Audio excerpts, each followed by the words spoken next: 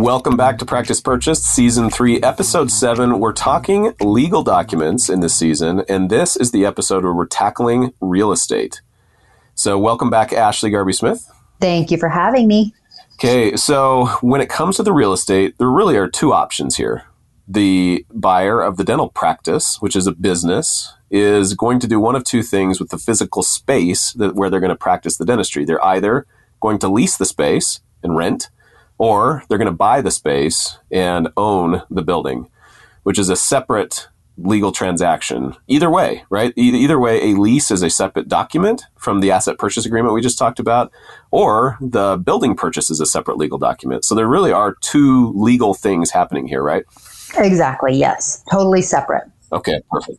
Okay, so to tee this up and get the listeners ready for what they're going to be listening for, we're going to tackle leases first and building purchases second. And if you know you're going to purchase the building, I would highly recommend you listen to the lease section. There are going to be some principles covered in leases that are going to be important for you, and vice versa. If you know you're leasing, when it comes to buying the building, you never know. You may buy the building or some other building down the road, and you're going to want to know some of the basic principles here. So we'll keep this pithy.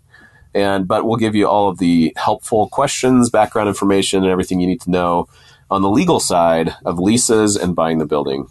So Ashley, as we get started with leases, let's talk about the parties involved. Who is actually leasing? With the APA, you said it's the LLC that's buying the business. Mm-hmm. Who's doing the lease? Is it the dentist or their business? So generally, you want it to be your business. So if you have an LLC, you want your LLC to be the party that is leasing. However, with that said, almost every commercial lease has what's called a personal guarantee. And what this means is that you, as an individual, are personally guaranteeing that the entity is going to pay. And if the entity doesn't pay rent and doesn't fulfill their obligations under the lease, then you personally are going to be responsible. This is very typical in almost every commercial lease. And I will say when, I was a litigator for 4 years, I've mentioned that before, but I did a lot of commercial real estate litigation, and I was most of the time on the landlord side. And this is where tenants often got in trouble because they thought, hey, you can't sue my business has nothing. Well, you signed the personal guarantee, so too bad for you. So it's really important to understand that when you enter into a lease, you're most likely going to have to sign a personal guarantee, which could mean your personal assets could be open to creditors if there is a lawsuit or judgment against you. So if you can get away with not signing a personal guarantee, that is great. That's kind of the first thing that I look for as an attorney. And I say, hey, if we can get away from a personal guarantee, that's going to be very beneficial to the buyer. But in most cases, it's not negotiable. Now, okay, that makes sense. Yeah. Now we're talking about the other party too. One thing that we should discuss is there are two different kinds of landlords. There is the seller landlord. So it's the seller who owns the building, and he or she decides that they want to continue to own the building, and they are going to be your landlord. And then there is a commercial landlord. What I will say is in almost every case, negotiations tend to be more amicable and a little bit easier with a seller landlord than they are with a commercial landlord. On my side of the deal, when I know a commercial landlord is involved, I tell the buyer straight up, hey, remember that closing date you thought you were going to buy the business? Guess what? It's going to be at least a month later than you thought. Because commercial, yeah. I just feel like every time a commercial landlord's involved, the deal ends up taking way longer than we expected. And it's not always the case, and I'm doing it a little tongue in cheek, but it's just something to watch for is the timing. Yeah. Okay. So it's important to understand that distinction. Talk to me a little bit about, so in the APA, we went through the major sections. So we talked about the personal guarantee. I would think rent is a big thing to watch out for in the lease. Talk to me a little bit about the rents and where you as a lawyer pay attention to. What are you watching for? Okay, so there are a lot of different types of commercial leases. And so the first thing you want to look at is the base rent and the annual increases for that base rent. Now, customarily, an annual increase is between 2 and 5%. However, 5% is super high. And it's really only acceptable in certain like high density areas like New York and certain places in California. So I see 2 to 3 is most common. Generally 2 to 3, sometimes 4. But we try to negotiate it around 2 to 3% increase per year.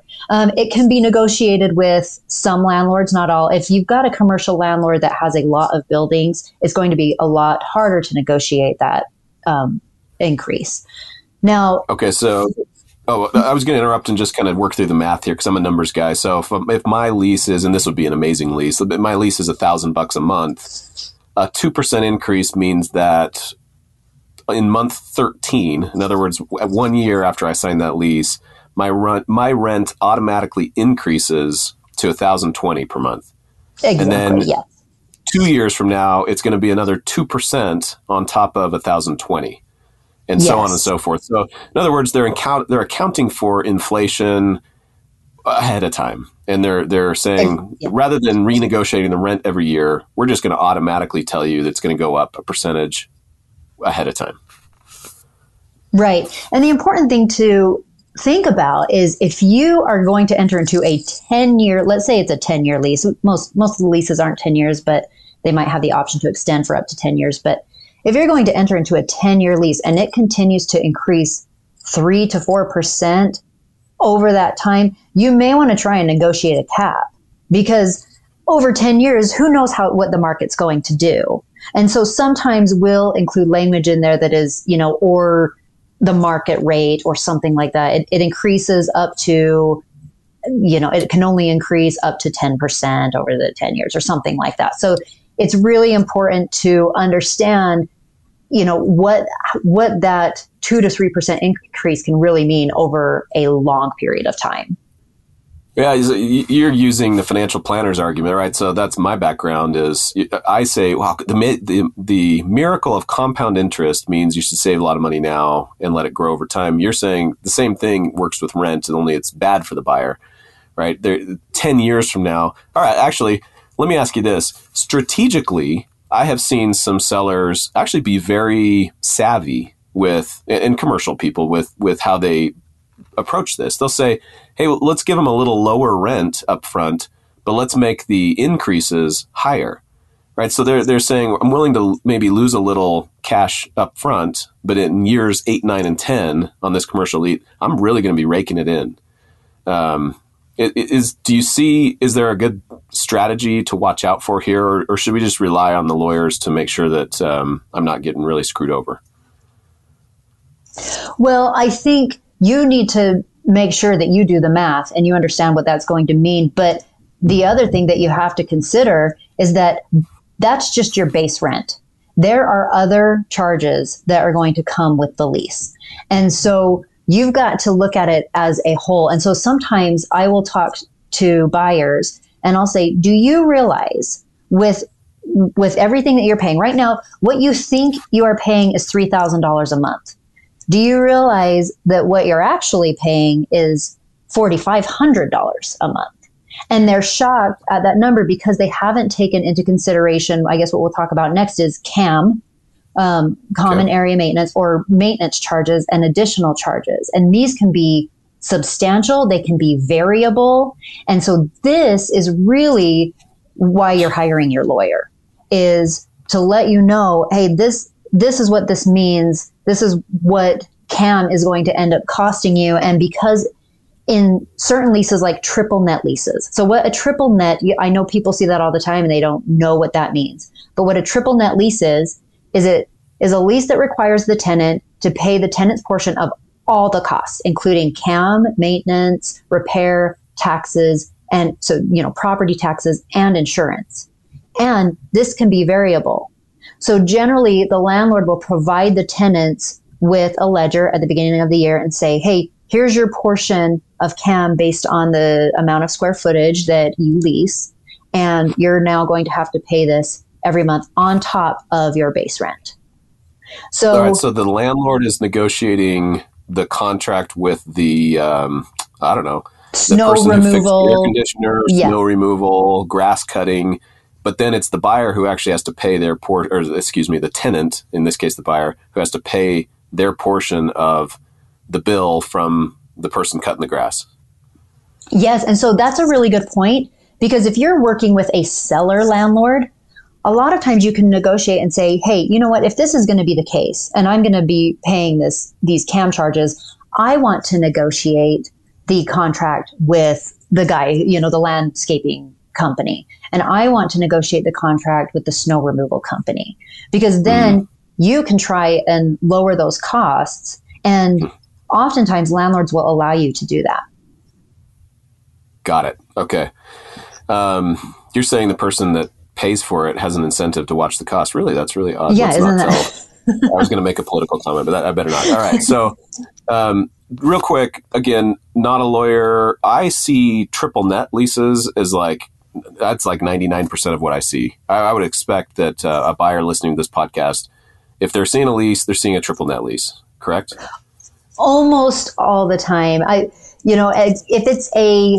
If it is a seller landlord, sometimes it is not a triple net Okay. lease. If That's it's a commercial landlord, almost every time. All right, perfect. Lease length. Talk to me a little bit about how long this contract is going to be. So is this like college where, I can sign a 1-year, rental agreement, or is it different? Usually no. And the reason is because you're dealing with a lender. You've got this third party lender that's saying, hey, we're going to loan you money for a period of 10 years. We need to know that you're going to be able to stay in that property for 10 years. So generally what you do is you negotiate, an initial shorter period. You don't necessarily want a lease for 10 years. So what we might do is say, okay, the initial term is for 3 years, and then you have the option to extend. You have 3 options to extend for another 3 years. And so then that way the lender can say, okay, you have the option to stay in that property. And you might end up buying the building down the road. If it's like a seller landlord and eventually they want to sell it. So sometimes you'll want to throw in an option to purchase there. But the option to extend, the lease term and the option to extend generally have to comply with your loan term. Okay. Yeah, I tell buyers, you're borrowing money from the bank. It's a 10-year loan. The bank wants to know you can be in there for 10 years, whether it's a 10-year lease or a 1-year lease with 10 1-year renewal options. Plan on being there for the next 10 years, or at least being able to prove you could be there. Yep, exactly. Okay, perfect. All right, give me 2 more minutes on what to watch for in a lease. Okay, so here's something that is really, really important. And this is the waiving of any of your rights that you have as a tenant. And I just recently encountered this. There are some states that allow commercial tenants to waive their rights to certain due process and certain processes and procedures in a lawsuit if you end up defaulting on a lease.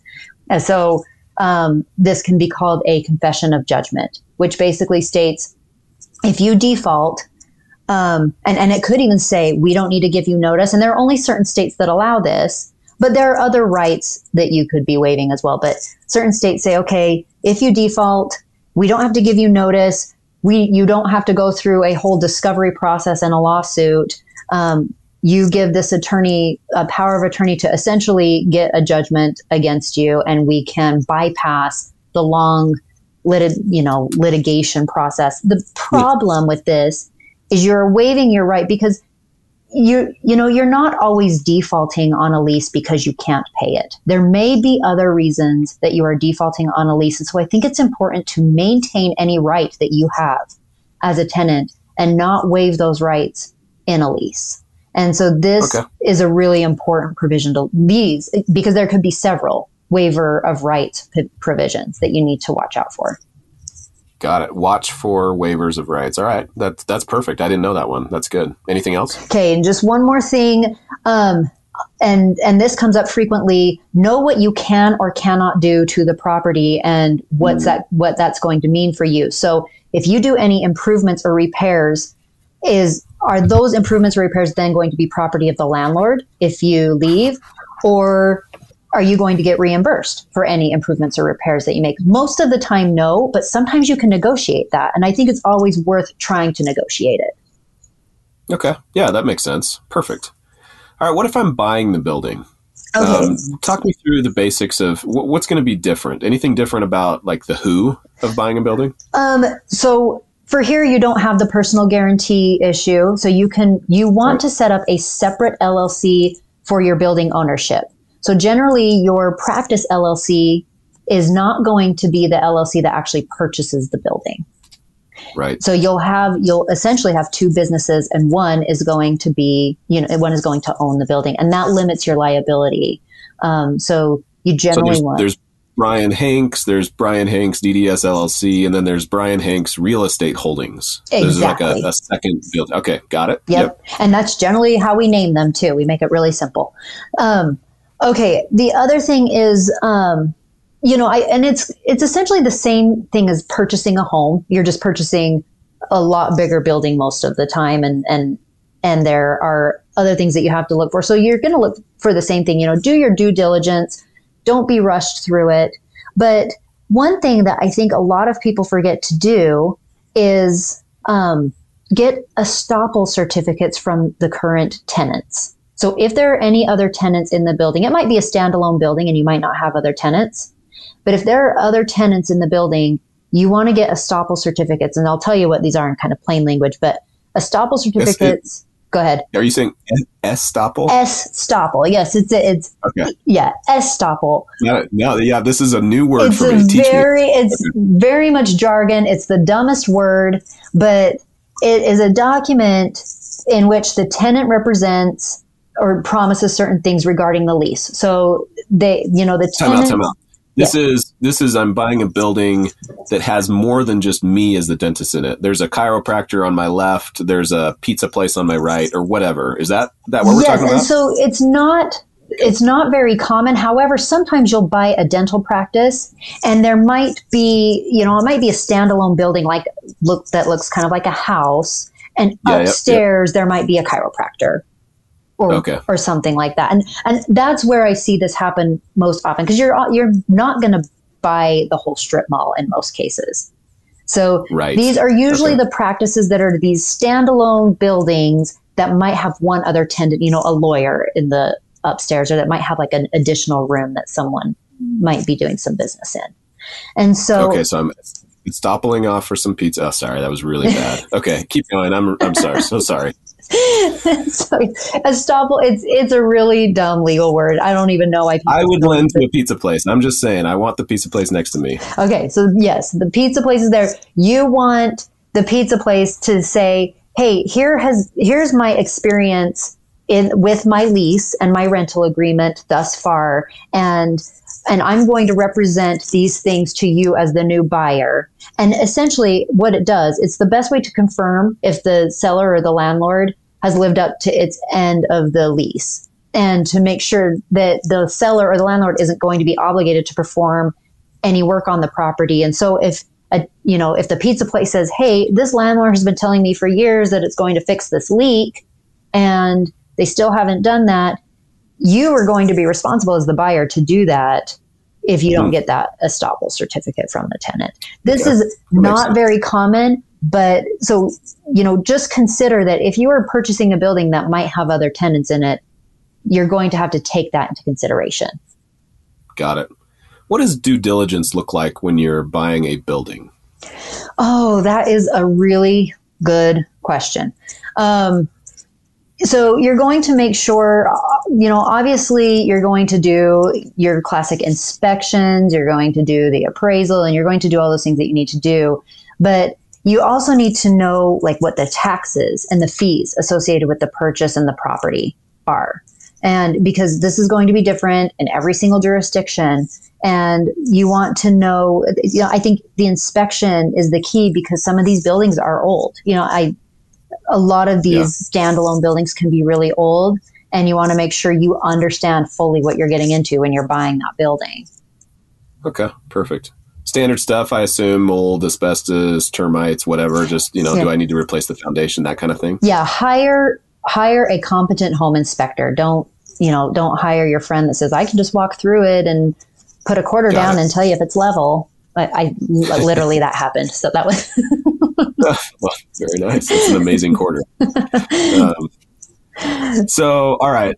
Any last things that buyers should be thinking of with the real estate, the legal side of the real estate deal when they're buying the building? Yeah, I think one more thing, because real estate purchase agreements are generally drafted, they're pro seller in most cases. And so what happens is often remedies for the buyer, if the seller breaches, are left out of the real estate purchase agreement. And so you need to make sure that there are remedies for you as the buyer if the seller actually breaches the agreement, and you need to recover your damages and costs. Cool. Yeah, it makes perfect sense to me. It's pretty sweet if you're the seller and you can leave that out. Yeah, it happens all the time. Okay, good to know. Well, Ashley, nice work. So we've talked APA, we've talked lease. What's next? Let's see. I think the next thing what we haven't talked about, we've talked APA, we've talked lease, purchasing the building. We've talked about entities already. That's mostly what you're going to be dealing with when you have a lawyer helping you with those three things. So you tell me what's next. Perfect. So 8, 9, and 10, we're going to talk strategy. I'm excited to get into, you negotiate all day long. Buyers have a ton of questions. So in the next 3 episodes, I'm really excited to pick your brain for advice. Beyond just what questions should I ask, I'm really excited to get into some of the experiences you've had. Yeah, this will, negotiation and communication is one of my favorite topics to talk about. And so I'm excited to talk about that as well. Okay, thank you for your help, Ashley. We'll talk to you in the next episode. Okay, thanks. We'll see you.